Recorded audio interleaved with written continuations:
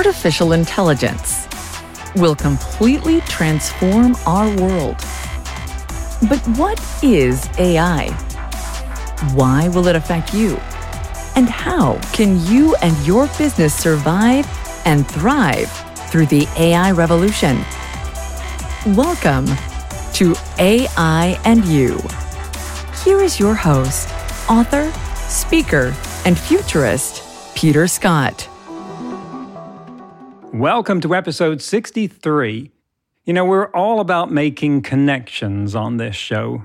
We look at AI from so many angles that you might think of the show as a recreation of the way that neural nets are trained to learn something new by showing it a zillion examples of a cat, and then it learns what a cat is. Maybe that's how we're learning what AI is. Although AI is far more brittle at learning by example than we are, which is why it's only currently good for learning what things like cats are and not what things like AI are. But it's getting better all the time. Today's guest is Satish Sankapandi. He is head of data science for Orbital Global in Suffolk, England, and he is the mastermind behind Orbital's VirtTury digital avatar. That name comes from a contraction of virtual and Turing. So we're going to be talking about AI customer service agents.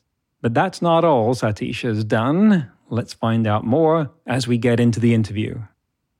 Satish, welcome to the show. It was really great to meet you and speak to you. It's a really great opportunity. I'm very excited to speak with you. Thanks. So you are in a position at Orbital Global in the United Kingdom. Is that correct? What are you doing for them? So I work as a head of data science for Orbital Global and a company called VirtTury. Basically, what we do is we have lots of AI products that's going into predominantly healthcare domain, from digital assistants. Then we have a little bit of dashboard projects, which would help plan and deliver any sort of health care campaign. And currently, the project we are working on is funded by Melinda Gates Foundation, and we are working with Rwandan government to actually improve their health microplanning and delivery of services. For an example, currently we are doing COVID vaccinations, so how you can increase their coverage and reduce health inequity in Rwanda using AI.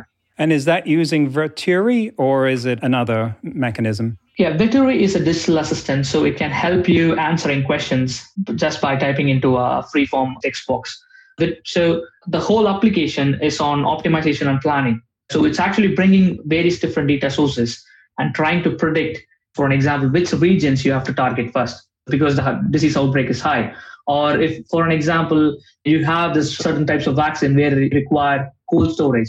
So what are the optimal positions to place this cold storage so that you can actually maximize coverage and also minimize the amount of cost and time spent? So that's where it is. So that's a whole dashboard, and it is for various different stakeholders from Ministry of Health for the director level to the program managers who actually plan them, and to other managers who are doing logistics and others. So I want to back up to a higher level here and looking at this, because my main question when I hear this is about how you can apply AI in real-world medical situations reliably so that if you were in the United States, for instance, you wouldn't be facing possible ruinous malpractice suits for making a mistake. And get an idea of the context there, because this is fairly new. And you've been talking about VirtTury, which I believe is coined as a portmanteau of virtual and Turing. And it's, as you described, an avatar. And I've been kind of thinking of it as Dr. Siri or Nurse Alexa, if that's not getting too gender specific. As an avatar, it's something you see on a screen. Do you talk with it verbally, and does it answer back that way? Yes. So VirtTury has a virtual element, which is an avatar. And the idea is to create a hyper-realistic avatar so that you actually feel like you're talking to a real human. So basically, go in there, you just speak to it. You can also type if you want. Just speak or type to it, and lots of things happen, and then you get an answer back. So one of the difference between Dr. Google or some other platform is this is very niche. It doesn't work on everything. It just works on a particular topic and is not a diagnostic tool, and it only gives you advice or information on things. For an example, COVID, if I want to say you take a COVID vaccine, you can ask questions about, okay, my arm is sore, or what do I do, and all those things. And one of the advantage of VirtTury is it's highly engaging. And we know from our research that if you see by seeing a video or interacting with someone online, your engagement or your information recall is very, very high, or the knowledge transfer is so high. So that's the reason why we have Vituri there. And also it can help with the loneliness epidemic that is widespread with elderly adults across the globe. So this can play a vital role. Even saying to the elders that every morning, have you had your tea? It makes a huge difference. So in the way, it's highly engaging, and it also can transfer information accurately and quickly so that it stays with someone quite a long. And also, you can have natural conversation. It's not like you have a pre-written text and it has to match. It's not keyword matching or anything. So it's very natural, like you speak to another human being. So if I go back decades in the history of AI being used in medicine, there was a system called MySyn that John McCarthy took apart in a rhetorical way, because he said this is not ready for use. If, for instance, a patient has a cholera infection, it will recommend a course of treatment that will result in the patient dying. And that was one of the things that precipitated another AI winter. Now, here we are, fast forward, we're in this situation where you're using Vituri and things have changed. What were the challenges that you faced in engineering this and getting it accepted to be used? Yeah, so I want to start with saying it's not diagnostic, it's only information providing tool. So that takes out a huge burden or a challenge out of it, because if it's going to be diagnostic, then you're actually kind of replacing a GP or a health professional in that sense. And it is very, very difficult to do. And I would say that's why most of the systems fail, because they try to do diagnostic element. And there's so much of confounding variables that actually create, a treatment for malaria is different for a different person because of age or BMI and everything. But with Vituri, we are not focusing on diagnostic. We're only focusing on providing information or signposting to different elements. The huge challenge here is actually understanding, because, it's a free-form, natural conversation you can have with Vituri. So actually understanding those nuances, and how do you make computer to understand that? People can ask the same thing in various different ways, and you cannot train the AI system with various different ways. It's impossible, because, I can be someone now, and maybe, after later, then I can ask the same question in a very, very different way. So how do you actually make it understand those differences or variations of the questions? So that was a very big challenge.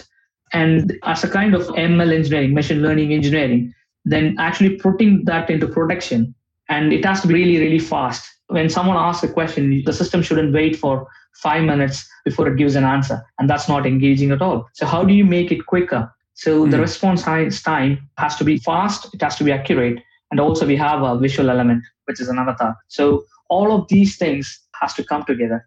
And there are various different microservices running, and all of those things have to play in harmony so that you get those three things that I just mentioned. So those are the biggest challenge, I would say. So we're talking about natural language processing. And how do you train the model? What is the core engine here that's learning how to interpret the human words, and how do you train it? So as a very simple understanding of how it works is, teaching a computer to understand language has been long studied. One of the biggest breakthrough was actually what is called as vectorial representation of words. So for each word, how do you add numbers? For a word, say COVID, there are some numbers associated with it. But those numbers are not just any number. You can't pick any number, because these numbers have an association with other words. So in a sentence, it makes a very big difference. So for an example, I lost my cell phone. It's different from I was reading a book in a cell, which is a prison cell. Even though the cell was there in two sentences, but it means a very different thing. So there's a context around a word. There was a biggest breakthrough was actually trying to understand the context around each of those words and actually giving those numbers. It's called a vectorial representation or an embedding. That's where it all started. People were trying to make this vectorial representation as good as possible so that it can actually understand kind of semantics of the sentence. So that's the rudimentary aspect of natural language processing, I would say.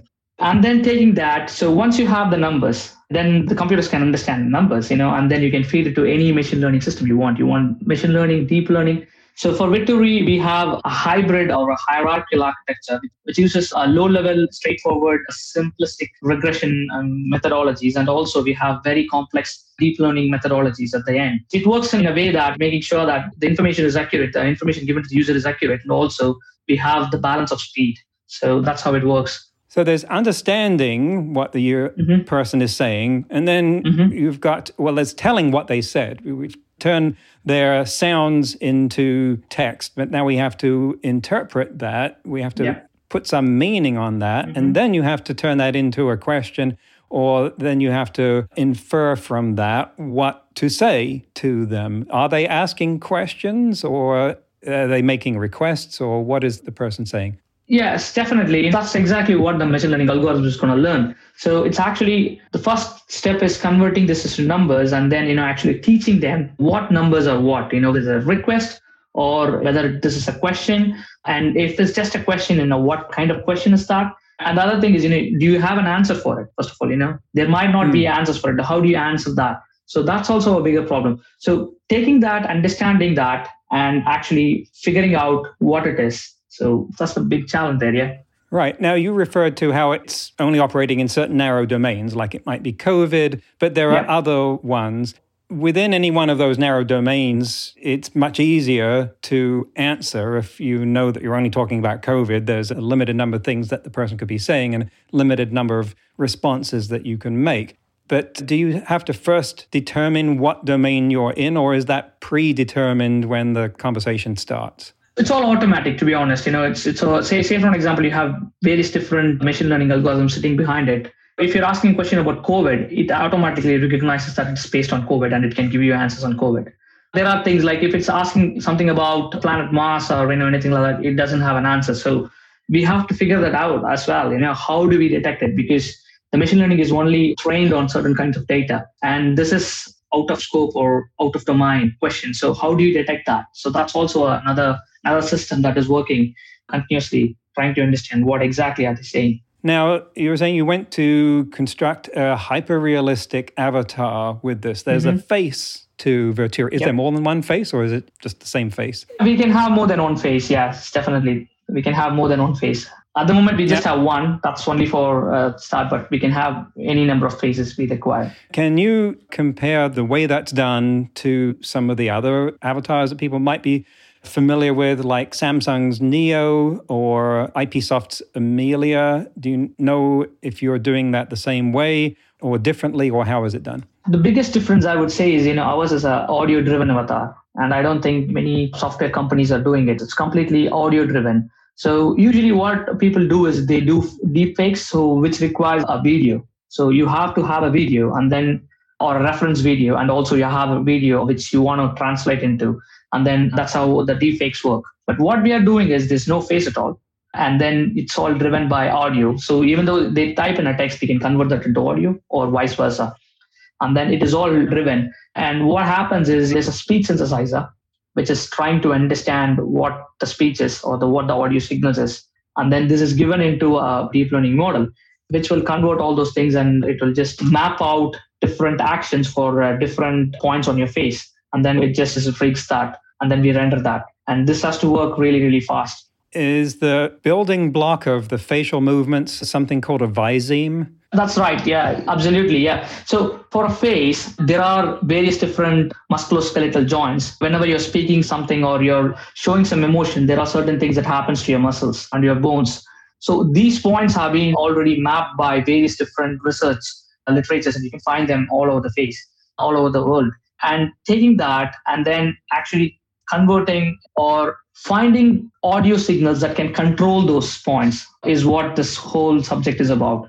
And visemes are one of those things. Visemes from the audio signals is mapped to the face, and then you render that so that you get a hyper-realistic motion. So is this in the same class as deep fakes? There's a famous video now from a few years ago of Barack Obama, and it's driven by the audio, in this case, of Jordan Peele saying some things that is facsimile of Barack Obama's voice, and then the video of Barack Obama looks like it's saying these things, and it was driven by what his voice was. Is that the basic technology that you're using, or have I got it wrong? Yeah, I think deepfakes is completely different because deepfakes, you require someone not just speaking, but also a video of that person. Like, say, for an example, I can speak, but my video has to be recorded and I can convert that, but I can overlay anyone's voice to it. It's very different. What we are doing is you don't require any video at all. You just have to send the audio signals in. That's it. So the input is audio signal, output is the avatar. But whereas in the deepfake, you should have video input, video and audio input to it. And then you get a video output or an avatar output. So does the avatar's image synthesis, does that have an underlying model of musculoskeletal physiognomy and kinematics? Yes, of course. It's all been studied very well. And what you have to do is you have to connect the linguistic element and then the muscle. So which, for what sound, what muscle activates. So that's the whole study here. Right. It's not straightforward. Yeah, no, that's a huge amount of work to go to. And so for someone who's thinking, was that necessary? What value do you add to the conversation from creating that hyper-realistic avatar when the conversation could have been a disembodied voice like Siri or Google? Why go to that much work to add the face? Yeah, so actually there's a big research which is done over with 10,000 people or so. So they compare text versus audio versus image or video to see how much information is retained or how engaging is how long the users were with the screen. And what they found was they found about 70 to 80% more people can recall information, and it seems they can get engaged. This is very, very similar to one of the works that we did with MySpira, which is an asthma application that we created from Orbital. It uses something called augmented reality. So it's a gamified way of teaching people how to use the asthma inhaler correctly. And what we found was up to 2 to 4 times, people can actually understand the process of using asthma inhalers properly. So I think it's about the information retention and also engagement. Right. And if you take older adults, this becomes very, very necessary because it creates a different feeling or a different sensation for that, because you think that they're actually speaking to a real human being. So you've jumped the uncanny valley. Kind of, yeah, that's where we are. I mean, there are little giveaways, for certain sounds, there are certain giveaways that you can say that's an avatar. But for others, it's very, very good. We were even thinking to have a label that to say that you're actually speaking with an avatar, because people shouldn't get a wrong idea. Same here, the Google Business Assistant, whatever they call it, automated telephone system has to tell you that it's an automated system when it calls you, and it's called me a couple of times. But it's very good. Do you customize the look and sound of the avatar according to who it's talking to? Yeah, at the moment, the functionality is not available yet, but the idea is it's transferable. All these things are transferable. So you can transfer it to any ethnicity you want. Even we can let users to pick their hairstyle of the avatar they like to, or who they want to speak to, male, female, anything they want to do. And also they can also change the voice of the avatar that's speaking out. And is there any effective computing in this? Does it either recognize emotion of who it's talking to or generate any, depending on context? At the moment, it doesn't do. It can detect emotions from the voice, basically. But what we can do is we can incorporate the camera of their device, of the user's device, and then we can also detect those emotions. Problem is privacy. Privacy is the biggest concern. So that's the reason why we didn't go into camera. But camera can provide lots of useful insights as to what the user emotion is than the voice, of course. Yeah, but there's an element of privacy there. And that's why, we said we are not going there. But it's quite possible to do it. This is not the only AI application you've done in medicine. You were describing something before we started the interview about a project that would measure the likelihood of people falling accidentally. Can you describe that? So in the UK, I'm just speaking about UK, but it's a worldwide problem. 1 in 3 adults who are over 60 years at least fall once a year. And that can be really fatal at sometimes. People have lost their hip fractures, hip injuries. And the other thing is psychological effect. If they once fall, they always have a fear of falling again. So which means they are not mobile at all. And that actually impedes their independence. And that is going to have a worse effect on them. And then they're going to fall. And it's costing a lot of money. About 2 billion is spent just in the UK. So this is an important problem. Yeah, it's a huge problem, and it's a worldwide problem, and it's been well recognized. And that's for over 60 years. And over 80 years, 1 in every 2 adults fall. So it's a huge, huge problem. There are 2 big elements of false risk that can happen. So one is an environmental hazard. So that's to do with trips. any hazards they have in their home, like loose wire or loose carpet, bad lighting, and all those things. Those are environmental effects. There are lots of interventions, or there are lots of things that are being developed by government and other agencies such as Age UK and other NICE UK and all those people. They have given a little questionnaire to check if their house is clean and they're free from environmental hazards. But the biggest problem, I think, is the intrinsic effect, what is happening within them. A loss of balance because of poor muscle strength. The other thing is their gait. There may be an issue with their gait. All these things are intrinsic, and these are all very nuanced to find at a very, very early stage. So that's very, very difficult to detect. Currently, what they do is the health professionals have a questionnaire which they actually go through, or they ask people to walk and they see it with their naked eye and they just score it. But it's very, very subjective and depends on what time of the day you're doing, and the white coat effect and all those things come into play. So you basically did the scoring with AI. Yes, exactly. So you ask the users to wear the sensors and ask them to do the same protocol that they were doing, like walking, sitting down, and all those things. This algorithm can detect all those nuances that the healthcare professionals can't see with their eye. I mean, even at a very, very early stage, we can just detect that someone is going to fall soon, or they are in the slope of detriment, or their health is declining in some way. So it is better to take an intervention. It's just a screening tool. It's not saying that, okay, you have this problem, but it can give you different variables, like where the problem might be, whether it's on the lower body or upper body. It can also detect how your heels tight and everything. That could be a problem for someone. Maybe they have to change their shoe and everything. So it can give you all those things. When I did my PhD, I kind of got about 90 different variables that you can actually see where the changes are happening. It's doing this by observing data about how the person is moving and interpreting that. Yes. Was it a supervised learning model? Did you train it up on human assessments, or how did it learn? Yeah, so it's a supervised model. Of course, it's a supervised model. So what we did was we had folders and non-folders, and then we just gave everything to a deep learning system. That's one way of doing it. Give it to a deep learning system, and it's a black box, okay? So you get whether they're going to fall in the future or not, or how high is their risk. You can get that. The other way to do is, use a traditional regression analysis or anything. But there, what you can do is it's much more interpretable, because you know what sort of variables you are getting it out. Like, say, what is their walking speed? What is the range of movement on their arms? So you can exactly get, and you can just simply say whether it is in the normal range or not. Because you can get the same data from a normal people who are healthy, or who are of the same age, but you think they are healthy because we have done all those further assessments or detailed assessment via a gold standard method. So there's a reference, and you can just simply say that, okay, they're going to fall because I can see lots of red in these variables because it's out of range or out of normal range. So that's an idea there. So there are a couple of ways of doing it. It seems to me there are many, many problems that you could apply that same model to. For instance, cognitive impairment is something which, at least here in Canada, the tests for that are expensive because they have to be human-administered cognitive tests repeated over a period of time. And I don't know why that couldn't be done by an AI. I think that would be easy. That is the same kind of training process. You're talking about falling in one case and you're talking about brain cognitive failure in another. Do you see that kind of application taking off for what you've demonstrated here?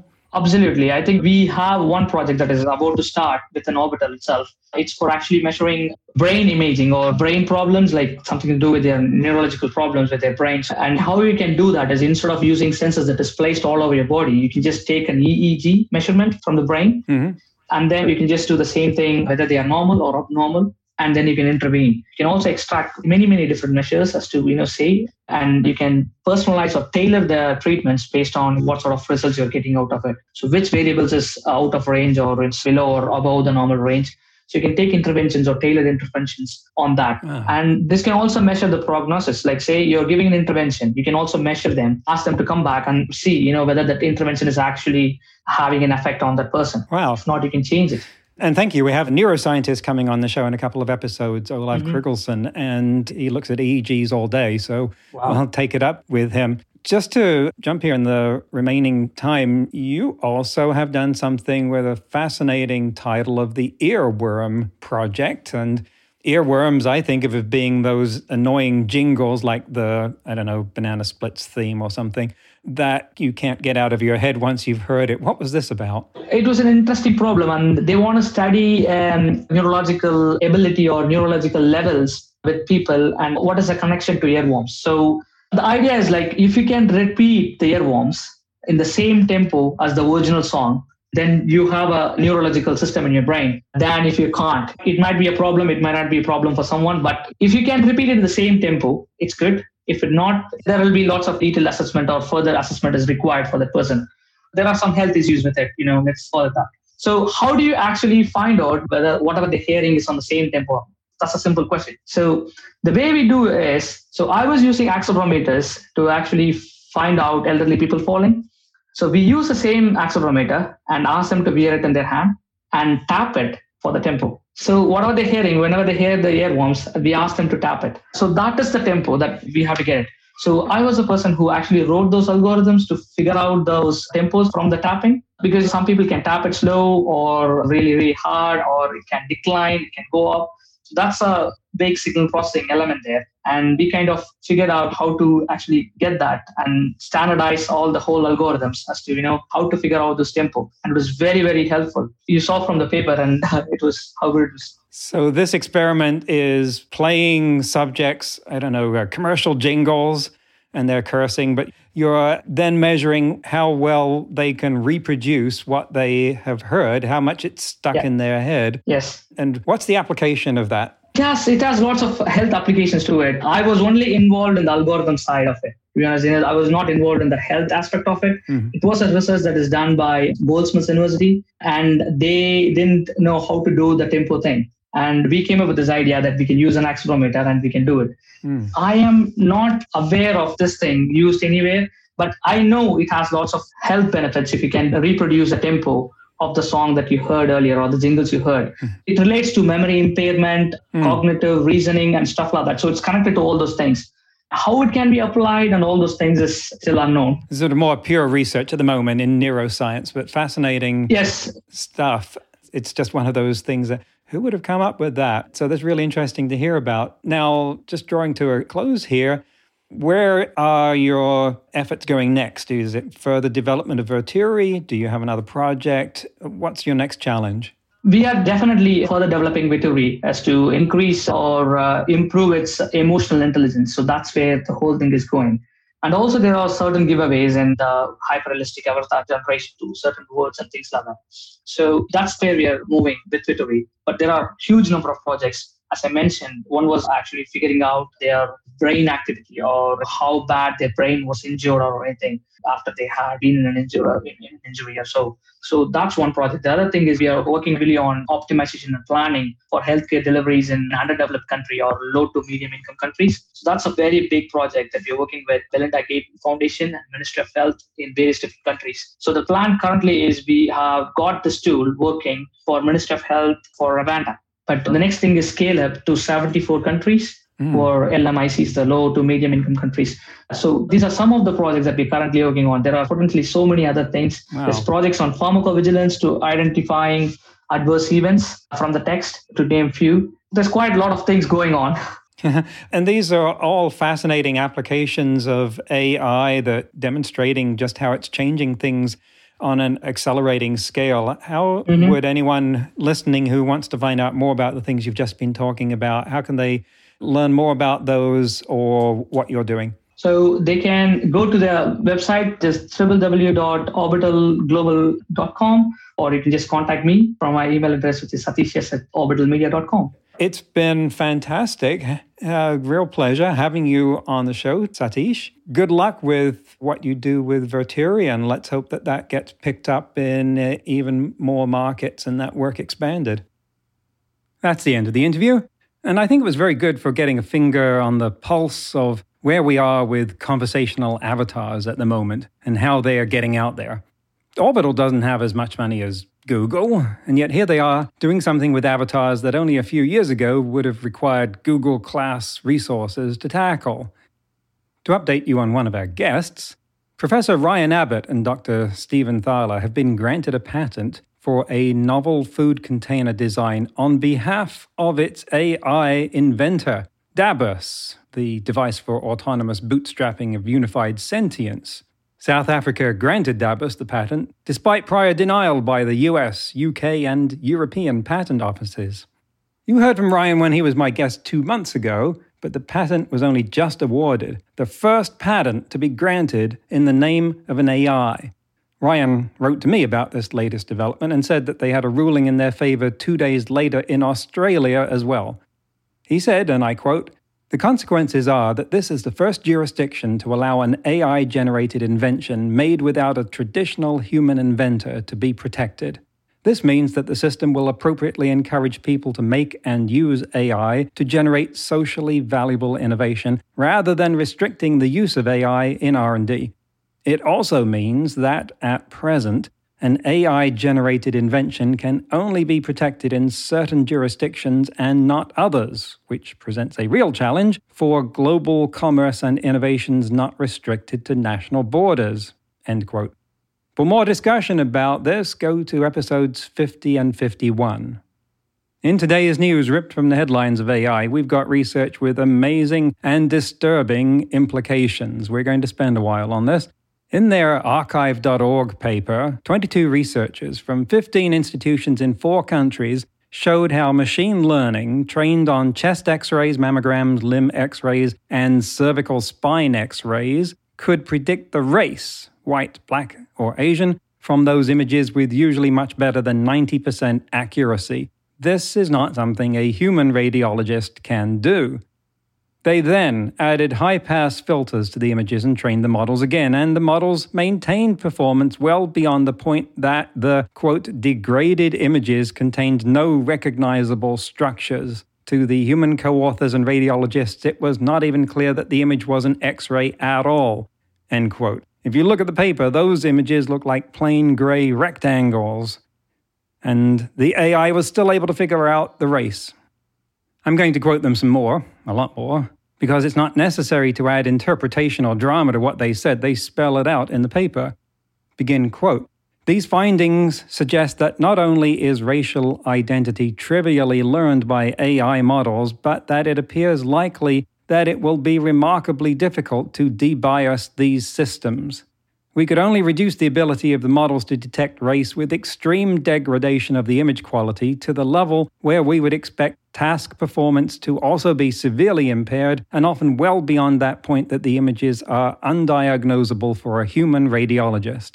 Overall, we were unable to isolate image features that are responsible for the recognition of racial identity in medical images, either by spatial location in the frequency domain or caused by common anatomic and phenotype confounders associated with racial identity." End quote. So one thing they did was to get the models to isolate the areas of the images where the racial information was strongest and block out those areas. Didn't help. So why is this important? Well, medical institutions want to be able to process patient data without racial identity so as to avoid bias and to use it in further research and statistical studies and so forth. This paper shows how hard that is.